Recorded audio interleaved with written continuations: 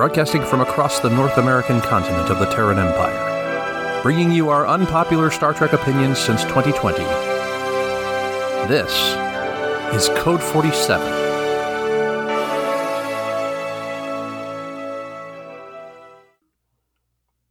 And somebody can count me in.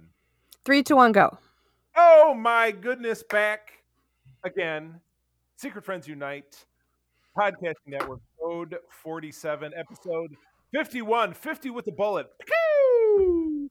What? You never heard that one? When my uncle, when I was a teenager, my uncle turned 31. He called it 30 with a bullet. So now anytime I hear one after a number, particularly with somebody referring to their, I say with a bullet. It's just one of those things that clicks with me. Obviously, you're looking at me like I got 19 different heads. So this is clearly... Well, you're pixelated, so you kind of do. Oh, well, I know we all. I noticed that with Oxford when I was recording with two. He's pixelated to me, but he must look fine to himself because these all record locally. So Rich must have like the best internet ever because his always looks really good. I have a hard line. Are you guys recording on Wi-Fi? I am. I am not. I have the hard line that is that it runs to my modem in the other room. So Do you just have shitty internet? I don't think so. I don't know. What's your up down?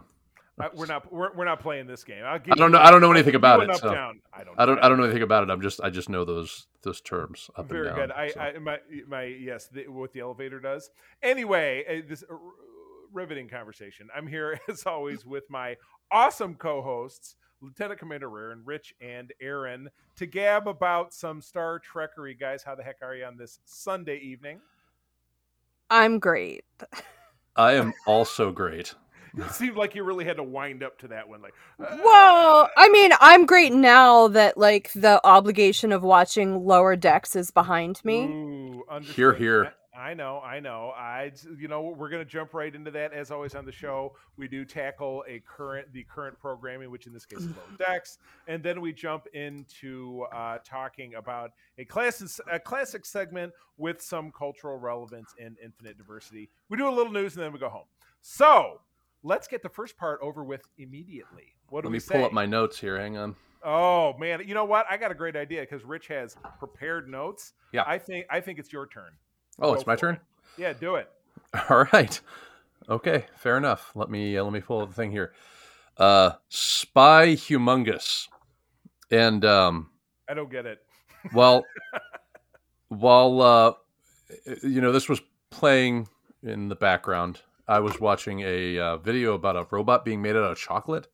So I didn't quite get what was going on. Me too. Nice. I mean, I caught some of the jokes. I heard the cat doctor swear again. Boimler's being neurotic, and Tendi is being crazy. And then she got shot out by a slug monster. But here's okay. So if we're doing notes, let me pull my notes here. Wait. What did you think about the whisk at the end? Well, I thought the whisk was fucking impressive. But here's my question. I want to know how much chocolate was actually used making that thing. I have no idea, but That's I mean, ridiculous amount of chocolate. That dude was working for a while. The paint job that they did on that chocolate robot was so awesome. It looked very lifelike. Yeah, I'm gonna bring us back to plan because this is a show about Star Trek. Rich, let's have some of your notes. Those are my notes. Nothing of import happened in this episode, as far as I'm concerned. It's basically more Family Guy bullshit running around. They had to go and deal with these super dumb aliens that were trying to bomb the Earth or something like that. I don't know. They're really stretching it out. And boy, it's funny if you scroll to the bottom of this Trek movie review, there is a section on laugh lines. It's like, so I'm supposed to read these and be. This is where it's telling me to be amused. Is this their version? Is one of them like when Tendi got angry? I remember that kind of, but then I saw that video on the robot on Facebook and I got distracted. Scroll down to the bottom of it and you'll see. But yeah, it does say it's a list of lines that are apparently supposed to make me laugh, and it's not happening. So yeah, you're right. It did turn into a regular rigmarole of more things that should make you chuckle and did look. The only way that this show could be any more inane is if they had a laugh track, and they were telling you where to laugh. Is that coming in season 3?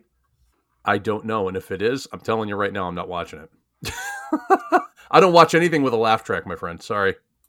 Nothing at all, really. No, nothing with a laugh track. What if they laughed like Fran Drescher? Oh God. Even then, I think what I would be inclined to do then is probably go to Paramount Studios and try and light the place on fire just to prevent that from happening again. I mean, I'd watch it. If that's really where they made it. I understand the title is, it was funny because Actor and I were recording a little while ago, and something that we were reading made reference to this spy, the humongous, like spelled in this fashion. Is this related to something that Spy Richard, Among Us? No, the humongous? No, he's giant. He's a big guy, and he's a spy. A spy humongous. You see? A spy among us. Everybody knows that humor is funnier when it has to be explained. If you look at the random stuff, they don't know either. It just says that it might be a play to the video game Among Us. Wow, that is, if they don't know that, I think that's a big problem. Okay, 1 out of 10 kicks to the nuts. What do we give it? You know what, Aaron? We should go through and record a laugh track to an episode of this show just to prove how terrible it is. That's not a bad idea. Would like to watch this. Throw a laugh track on it, and just to prove. Look, the only thing dumber than a show that like is basically Family Guy in space is Family Guy in space with like Big Bang Theory laugh track. I hate that show, but like I do too.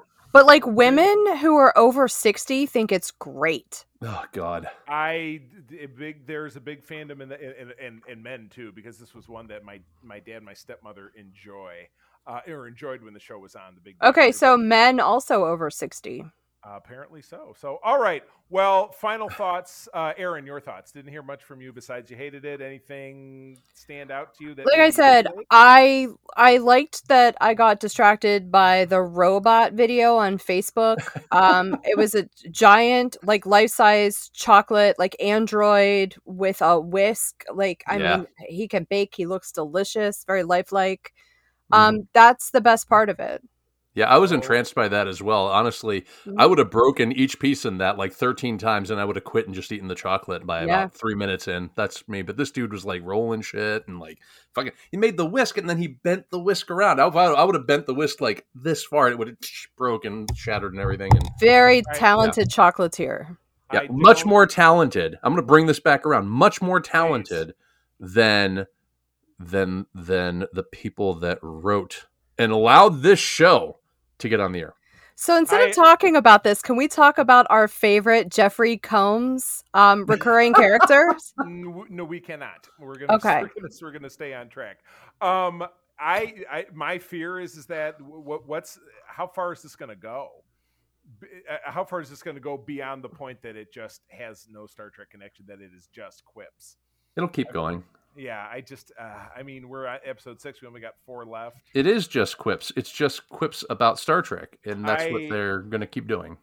I'm just hoping this does not get a 3rd season. They're going to get a 3rd season. This thing's got 100% Rotten Tomatoes rating for season 2. Oh, yeah. From the critics. I don't understand that. They love it. They think it's amazing. I mean, everything that you read about it online is just it's a hand job. It's crazy. I don't get that. Usually I trust the critics. Now, of course, not when it comes to television, but usually I can trust the critics.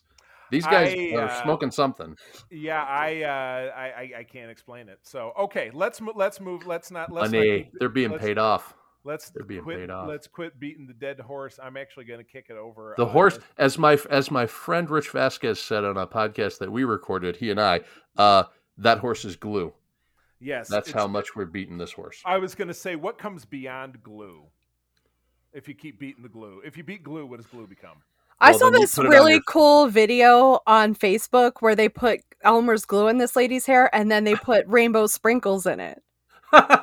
It looked amazing. They put it in her eyebrows and on her lips. Oh my God! Does not answer my question. But anyway, I think glue eventually becomes a second skin, right? Because you put it on your fingers and then you peel it off, right?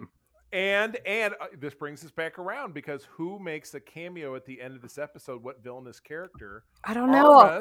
Armus in the episode where Tasha Yar died, called Second Skin. Oh, so yeah. This is. Oh, that's right. They called him. They prank called him. That now it's turning into Crank Yankers. That's great. It can't even be its own thing. It can't even be its own parody of its own thing. You brought up Crank Yankers. Oh, my Oh God! So there we go. What do you get when you continue to beat glue? Okay, let's move on to. You get rainbow sprinkle hair. Rainbow sprinkle hair. Rainbow sprinkle hair. You should just name it Chocolate Robot. That's what you need to name it. I'm trying to get away from that. Aaron. Hi. Segment 2, Infinite Diversity. These selections came from you this week, so I kind of feel like I want you to do some talking here. Okay, but they come from me every week. I know, but and this segment was really your idea, so I kind of like you taking the lead. So please. Okay, so we're doing 2 episodes, and our focus is going to be gender issues. The first episode is Rejoined, which is Deep Space Nine Season 4, Episode 6.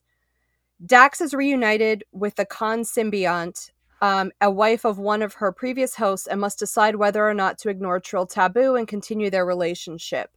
Woo! Don't get excited. We're not talking about the lesbian kiss, because they're not none of that. They're not lesbian. I will simply tell you, quick sidebar. They're not lesbians, so that's not something we'll be covering today. At the time this came out in 1995, massive controversy. But yeah, you're right. I'm sure. For a kiss, that was not much of nothing. But anyway, Ellen had already done it. Right. And they already did it on LA Law. And God, they did it in 1927 in a movie called Wings, but whatever. This was pre-Ellen, but still it was not pre that other stuff. Ellen did it in 97, I thought. This was 99, wasn't it? Nope, 95. Oh, 95. Okay. Okay, so the next episode we're going to do is TNG Season 5, Episode 17. It's called The Outcast. This episode's not bad, but it is known as one of the worst episodes of The Next Generation ever on like all these lists online. Oh, yeah. Really? Okay. It really is. I've never heard that. But I like it. Riker falls in love with Soren, a member of an androgynous race known as the Janai, who dares to be female. I want to talk about The Outcast first. Please. Yeah. Because I think that it has a lot more relevance to what we want to say. And I think it's interesting with so many people coming out as trans now to kind of see it from that perspective where someone is everybody's no gender. They're genderless and they identify with a gender. And It's really the same concept of, being born one way and that's not the way you are. That's not how you feel. You are essentially trapped in the wrong body. And what torment that is for you, but more so how society views that. And that's really, really expressed very well in this episode, even though it's kind of in reverse of what we see. But it's still the same sentiments. Rich, what did you think? Well, I thought there was a couple things. First of all, the monologue by Soren was spot on and ahead of its time. Just fantastic. Yeah, I want it like chef's kiss, right? She did a great job explaining what, and I'm guessing I don't know, but explaining what it's like to be a queer person in a straight world, right? And 30 years ago, just shy of 30 years ago. So talk about ahead of its time. Yeah, exactly. Definitely ahead of its time. But then the other thing that they do is they kind of sidestep the conversion therapy topic. Like she goes into this conversion therapy and she's like, no, it's okay. I'm gonna be part of the crew again and blah, blah, blah. But they kind of sidestep that, I thought. Well, they do that a lot here with the, pray the gay away camps that they immerse people in, which is a horrible, horrible thing. Yes. Luckily that's happening less now.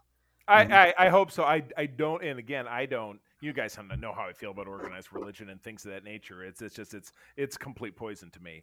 But it was Neural or Nurin is the main the head Janai. I was going to say the head Janai woman, but there is not such. Who says, Commander, on this world, everyone wants to be normal, and that's clearly what's at the crux of all of this is that. the beauty of it is that normal is relative, right? Because normal Absolutely. For Soren is something completely different than normal for the rest of the Chennai, or at least the Chennai that are the majority, right? So, I mean, what's normal for a trans person? They feel like a man or a male or a female, right? Right. No matter what we see on the outside, that's what they are on the inside. Mm-hmm. You know? And these folks on the Chennai that were pushing back so hard about that remind me of the folks in like rural America who are pushing back so hard against the idea of trans people being in bathrooms, right? And things like that. That it was just interesting to see something that was this long ago. When was this? This was 92. Fall of 92. Yeah. So just this time 29 years ago. Yeah. Charlie, what did you take from this? Well, you know, and again, I mean, a lot of the themes were really very clearly stated. You know, you have Riker doing and then speaking in 1990s parlance, and then you have Worf chime in and say, you know, when they're playing cards, Troy is dealing the cards, and she said that this is a woman's game. It supports a weak hand, and I think either Crusher or Troy says, well, what does that mean, that women are weaker and they need more help? And he was like, yes, but he's a Klingon, and that is his cultural norm. In some ways it is, in some ways it isn't, because you end up seeing in, you know, other segments how Klingons relate to their women, and it really isn't that way. So it was kind of a throwaway, or just to really chauvinize him up a lot. But it was meant to provide that opposing viewpoint, right? That viewpoint of the bigoted person that's going to think that way. Right. And then, you know, you had Riker give his very dog and pony explanations of, you know, well, different men find different women attractive certain ways. And, you know, and then there's when she, you know, asks him, tell me about your sex organs. And then she's falling in love with him and stuff. So it does, you know, proceed along an interesting path, but it's just, yeah, like I said, very clearly stated. Asking anyone about their sex organs is so unbelievably completely offensive.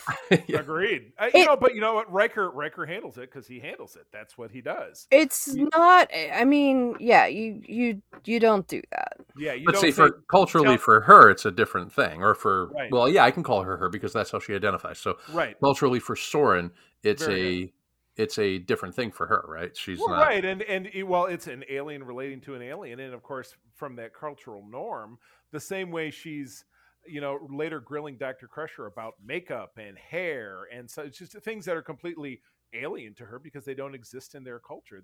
They're pasty, ridge-headed bipeds. You know, they don't have any, and they wear one of three outfits. So I've learned kind of through life experience, which I'm exposed in a city to a lot of different types of people, how difficult it is for women after they transition, because they have to learn that. And that's something that someone born female that always identifies as female learns when they're like 13. Right, exactly. Okay, if you suddenly come out and say, look, I'm actually a woman, and you transition to that, you need all new clothes. You have to learn how to do makeup. So that's really interesting. You guys know how enormous I am. And I mean, I'm not overweight or anything, but I'm very tall.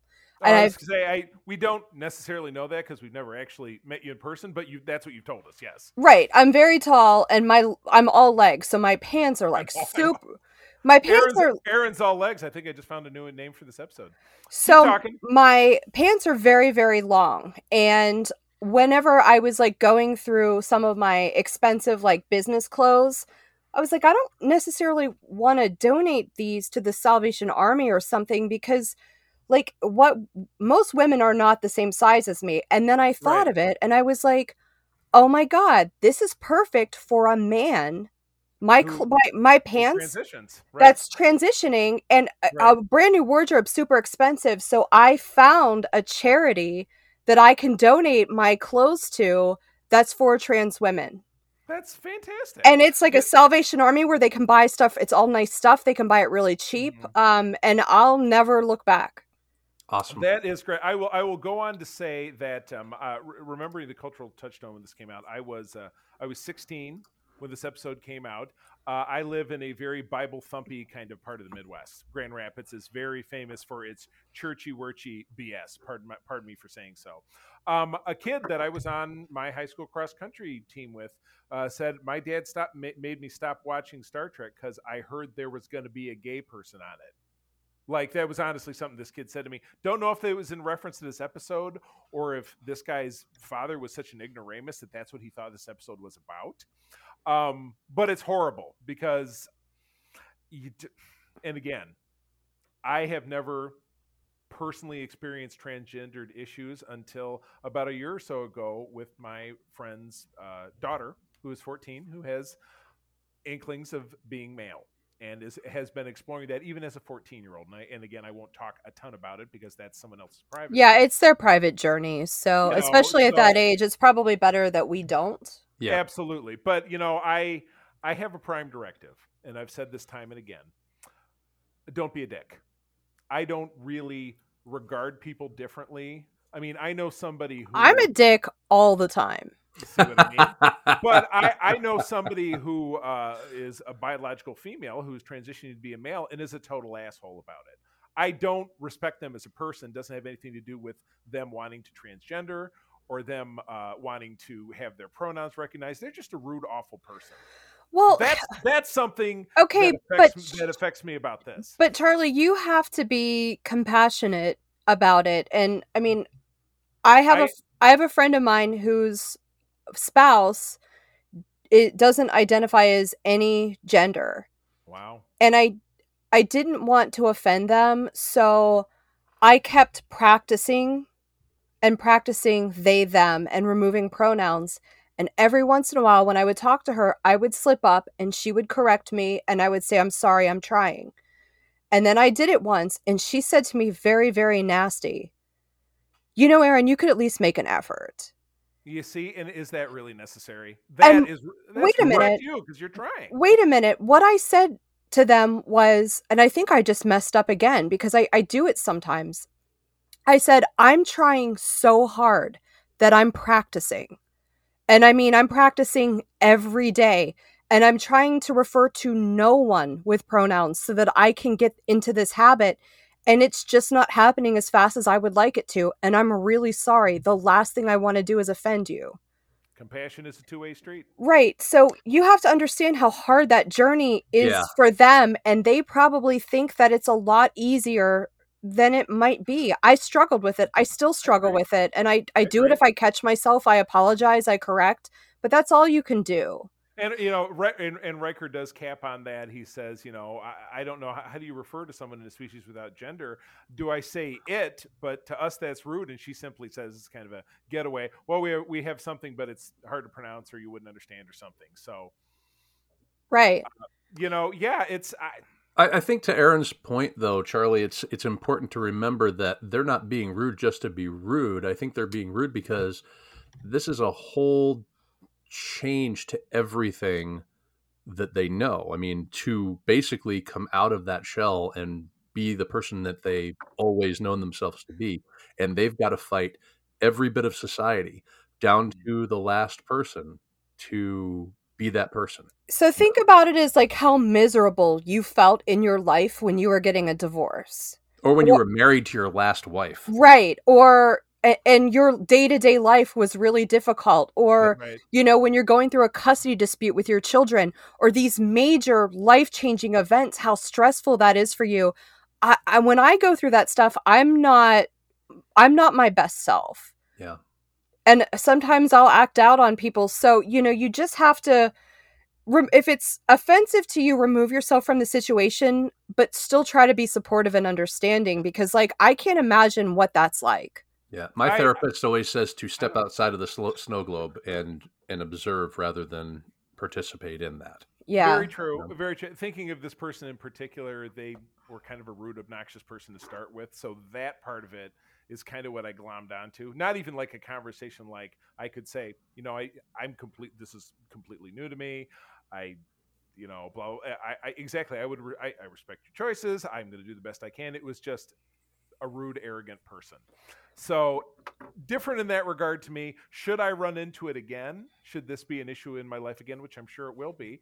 That's good perspective. But again, talking peer to peer with someone who understands that I care enough to try and I'm going to screw up and they're going to allow that and I'm going to allow the back and forth, I agree with you. But when someone's kind of an asshole to start with, you're starting 10 yards behind the line. To use a sports reference, which I never do. That's interesting. I wanted to touch on a couple things here. Riker, we're kind of putting Riker out there and saying, "Oh, look, he's trying," and all that. He at once sounds enlightened and old-fashioned at the same time, and it's kind of interesting. He says stuff like, "Who leads when you dance?" as if only men should lead when they dance in his society, which doesn't jive with the rest of Star Trek, where women are seen as equals finally. But then there's also an interesting thing, not just about Riker, but about Jonathan Frakes.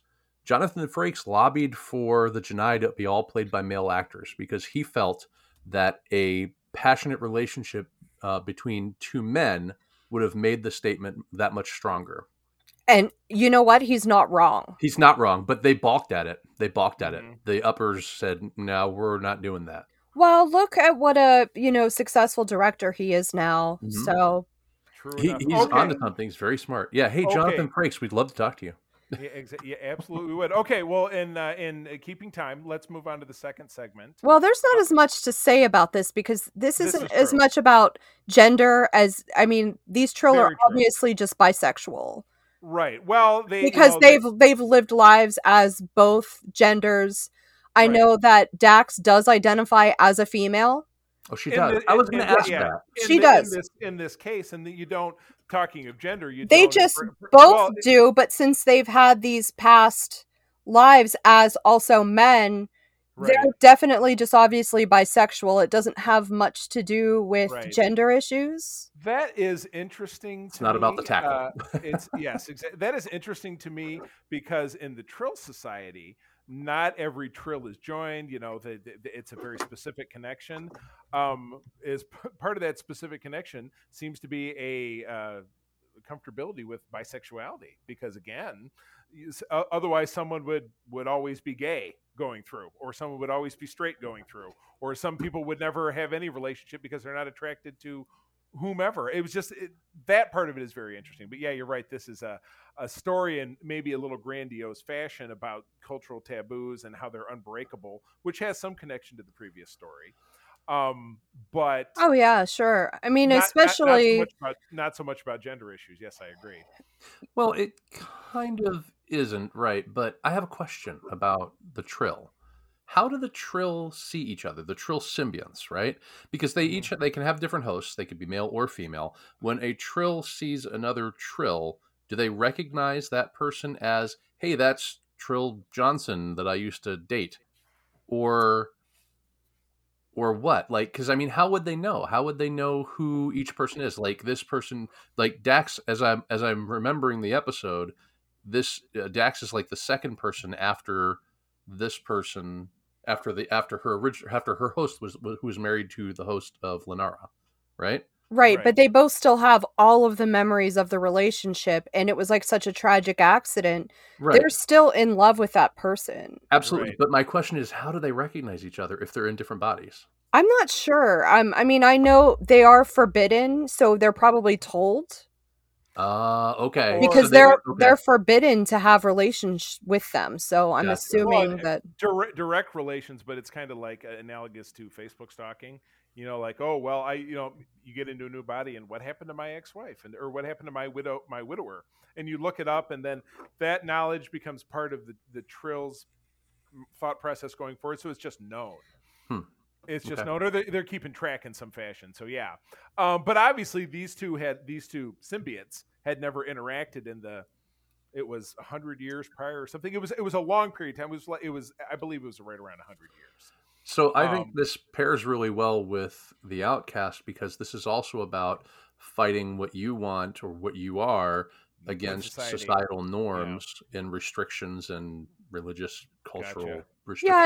Yeah, that's a fair point, Rich. It really is. Since they're forbidden to be together, then absolutely. Yeah. That's kind of the feeling I got off of it. Right. And well, so and then comparatively, how do you feel about how this episode turned out versus the Outcast? Are we surprised, not surprised? Did we want it to go a different way? Did it say something important? Like, what do you feel?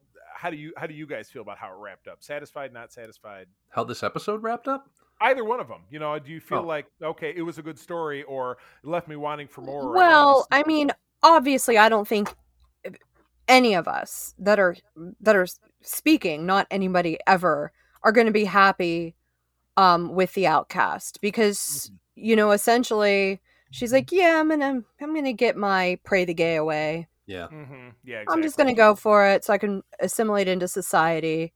I think what it does is it generates conversation. It does. Oh, right. It does. And I think that it should be lauded. I'm just saying, if it was my happy fairy tale ending for an episode, it would be, she would have left and explored better things, or, somehow found some others that are like her there, and started gone off and lived a life. Or so you're right. So that's kind of the missing part of it, is what made her give this great monologuing speech, and then overnight they zap her with the pray the gay away, and she's like, well, I was perverted and I reached out to you, so sorry, that was totally my fault. That's antagonistic language when they were using that, when they were saying perverted. That was really kind of like deviant. They called her a deviant. Yeah, and her perversion, exactly. Yeah. But whatever it is that they did, she turned on a dime. She really did. Yeah, that doesn't make a whole lot of sense narratively. I think that this could have been a 2-part episode, actually. Right. I mean, you could have spend a little bit more time with it. If you're going to really go balls to the wall and tell us a story about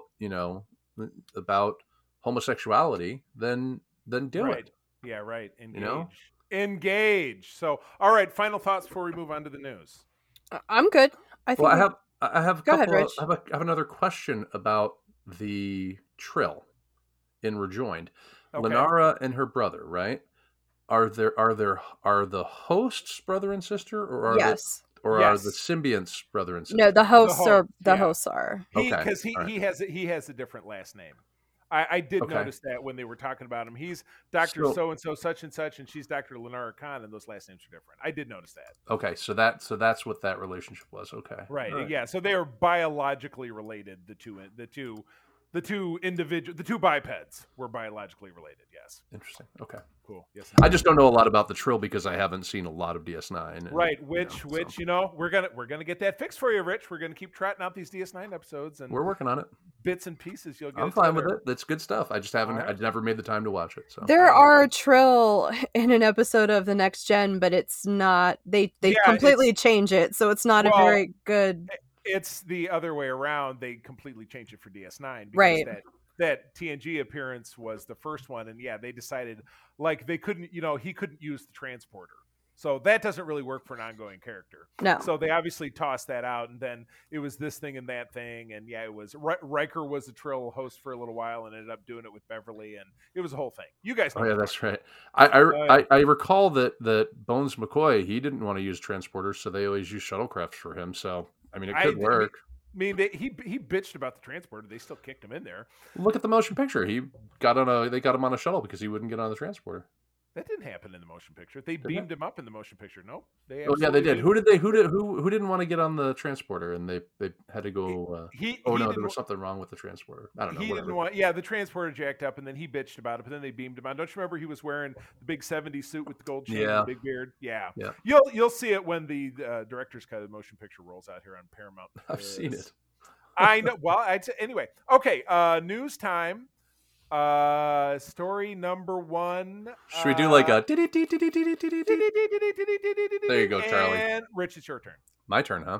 Oh yeah. All right, so I don't know what shake it, don't break it means, but Paramount confirms that multiple Star Trek films are in the works amidst a management shakeup. That's the shakeup. Yeah, so they've got a new chief coming in. Hang on here, I got an itch on my eye there. Sorry. Allergies. So Jim Giannopoulos is handing over the reins to Brian Robbins, who has been appointed as president and CEO of the studio, in addition to maintaining his current responsibilities leading Nickelodeon. So obviously he's got quite the resume there. So the next paragraph, though, really studio splitting up the film and television divisions. Yeah. Paramount Television Studios will now become a part of the Premium Network Group under the leadership of Showtime CEO David Nivens. That's encouraging, actually. Yes. Nivens. It is encouraging, but then when you scroll down a little bit, it is no longer encouraging. It becomes discouraging. All right, tell us why, Aaron. Yeah, tell us why. Well, do we need a time machine? No, we need a time machine. Yeah, we do. I guess. All right, but why is it discouraging? Please tell us. JJ. More JJ stuff. Oh, I am discouraged. Yeah, I'm seeing this. Yeah, he's. But they said that they're doing another one. Who did it say was directing this? Please, not Quentin Tarantino. No. Oh, I think that's dead. Matt Shakman. The script is already complete. Okay. All right. Yeah, there is. Or is it Shakeman? I don't know. Something. Shake it, don't break it. There's so much dancing and whatever around these Star Trek films. I just tend to kind of tune it out because nothing happens. Well, until that's the way it works, though. They keep juggling stuff around until they've figured out what it is that's going to actually land, and then they start pre-production. I mean, that's just the way films go. So they're juggling balls, and when one hits the ground, that means it's when they find something that they land on something that's going to work or they feel is going to work, that's when they go for it. I mean, we didn't back in the day. We would read Starlog magazine, but we didn't have the internet to tell us. But we didn't have the internet to tell us that, like, there's several Star Trek films in production, and then never say anything again for a few years. We wouldn't get the update. We wouldn't get the update from Starlog until it was imminent, until they were in pre-production, because Starlog back in the day wasn't going to waste print time on stuff like this. Now print space is, affordable and anybody can use it. So. It's the internet. Anybody can put it. People can record. Idiots like us can make podcasts, and it's out there. Well, I don't think Aaron's an idiot. Well, I don't know. Aaron, do you think you're an idiot? No. Okay, good. Then she's not. All right, Rich, you were correct. Okay, so that's that. Akiva Goldsman talking about season 2 of Picard, which we were all super fired up about. So this looks like it was a little bit of blurb from the Picard panel. I put this in here, and I feel like we've already kind of chewed this up, so we can probably kind of gloss this over. Any further thoughts about this dude and Picard? I mean, Akiva Goldsman is a well-known entity in Hollywood. I think Picard's in good hands. Yeah, an entity. I like that. He's a well-known entity. Good stuff. All right. The guy's worked on like hundreds of things, hundreds of projects. And honestly, he presented really well during that panel. Mm-hmm. Yeah. And what did we say time and again about the Star Trek Day? The red carpet ladies suck. I know. Yeah, are we doing that? I forgot about those twunks. Yeah. I really did. Now it should be tempered. We should temper the excitement for Akiva Goldsman with the information that he produced Batman and Robin. Oh. So, I'm sorry, he didn't produce it. He wrote it. Even worse, he wrote it. He wrote that. It is so tempered. Several Golden Raspberry Awards between the Transformers: The Last Night, or Batman and Robin: A Time to Kill. He did also write. He wrote A Beautiful Mind, though, and Cinderella Man, which were very well received. But then he did, he produced shit like Deep Blue Sea and Starsky and Hutch for some unchristly reason. Deep Blue Sea. LL Cool J just made that movie. Oh my God. Well, it gave me diarrhea. Yeah. And that sounds like that would be a bigger issue in the Deep Blue Sea. So, all right. Well, unless there's anything else. That's nature's bathroom. Nature is one big toilet. Okay. So that could be a great name of the episode. Okay. So that being said, that's about our show then. So I think it's Aaron's turn. Is it? Is that the end of our show? I think so. I feel like we haven't talked about everything yet. You got something else? I don't know. I don't think so. I don't think so either. If it ain't on the page, it ain't on the stage. Aaron, if you'd be so kind. For more information about Starfleet International, please visit Graham Petoskey and Nomad on Facebook. Thank you, friends, for joining us. As always, I'm going to tell you that sharing is caring and to keep on trekking. Kapla. Yeah, kapla as well. Code 47 is part of the Secret Friends Unite podcasting network. Visit secretfriendsunite.com for our great shows, articles, news, reviews, and more. Secret Friends Unite podcasts are available on Apple, Google, Spotify, or the podcast platform of your choice. If you would like to be part of the conversation, visit our new Discord server, or join us on Facebook, or follow us at Secret Friends U on Twitter. Please subscribe to Secret Friends on YouTube, and don't forget to visit our merch store at tpublic.com. Just search Secret Friends Unite. Thanks for listening.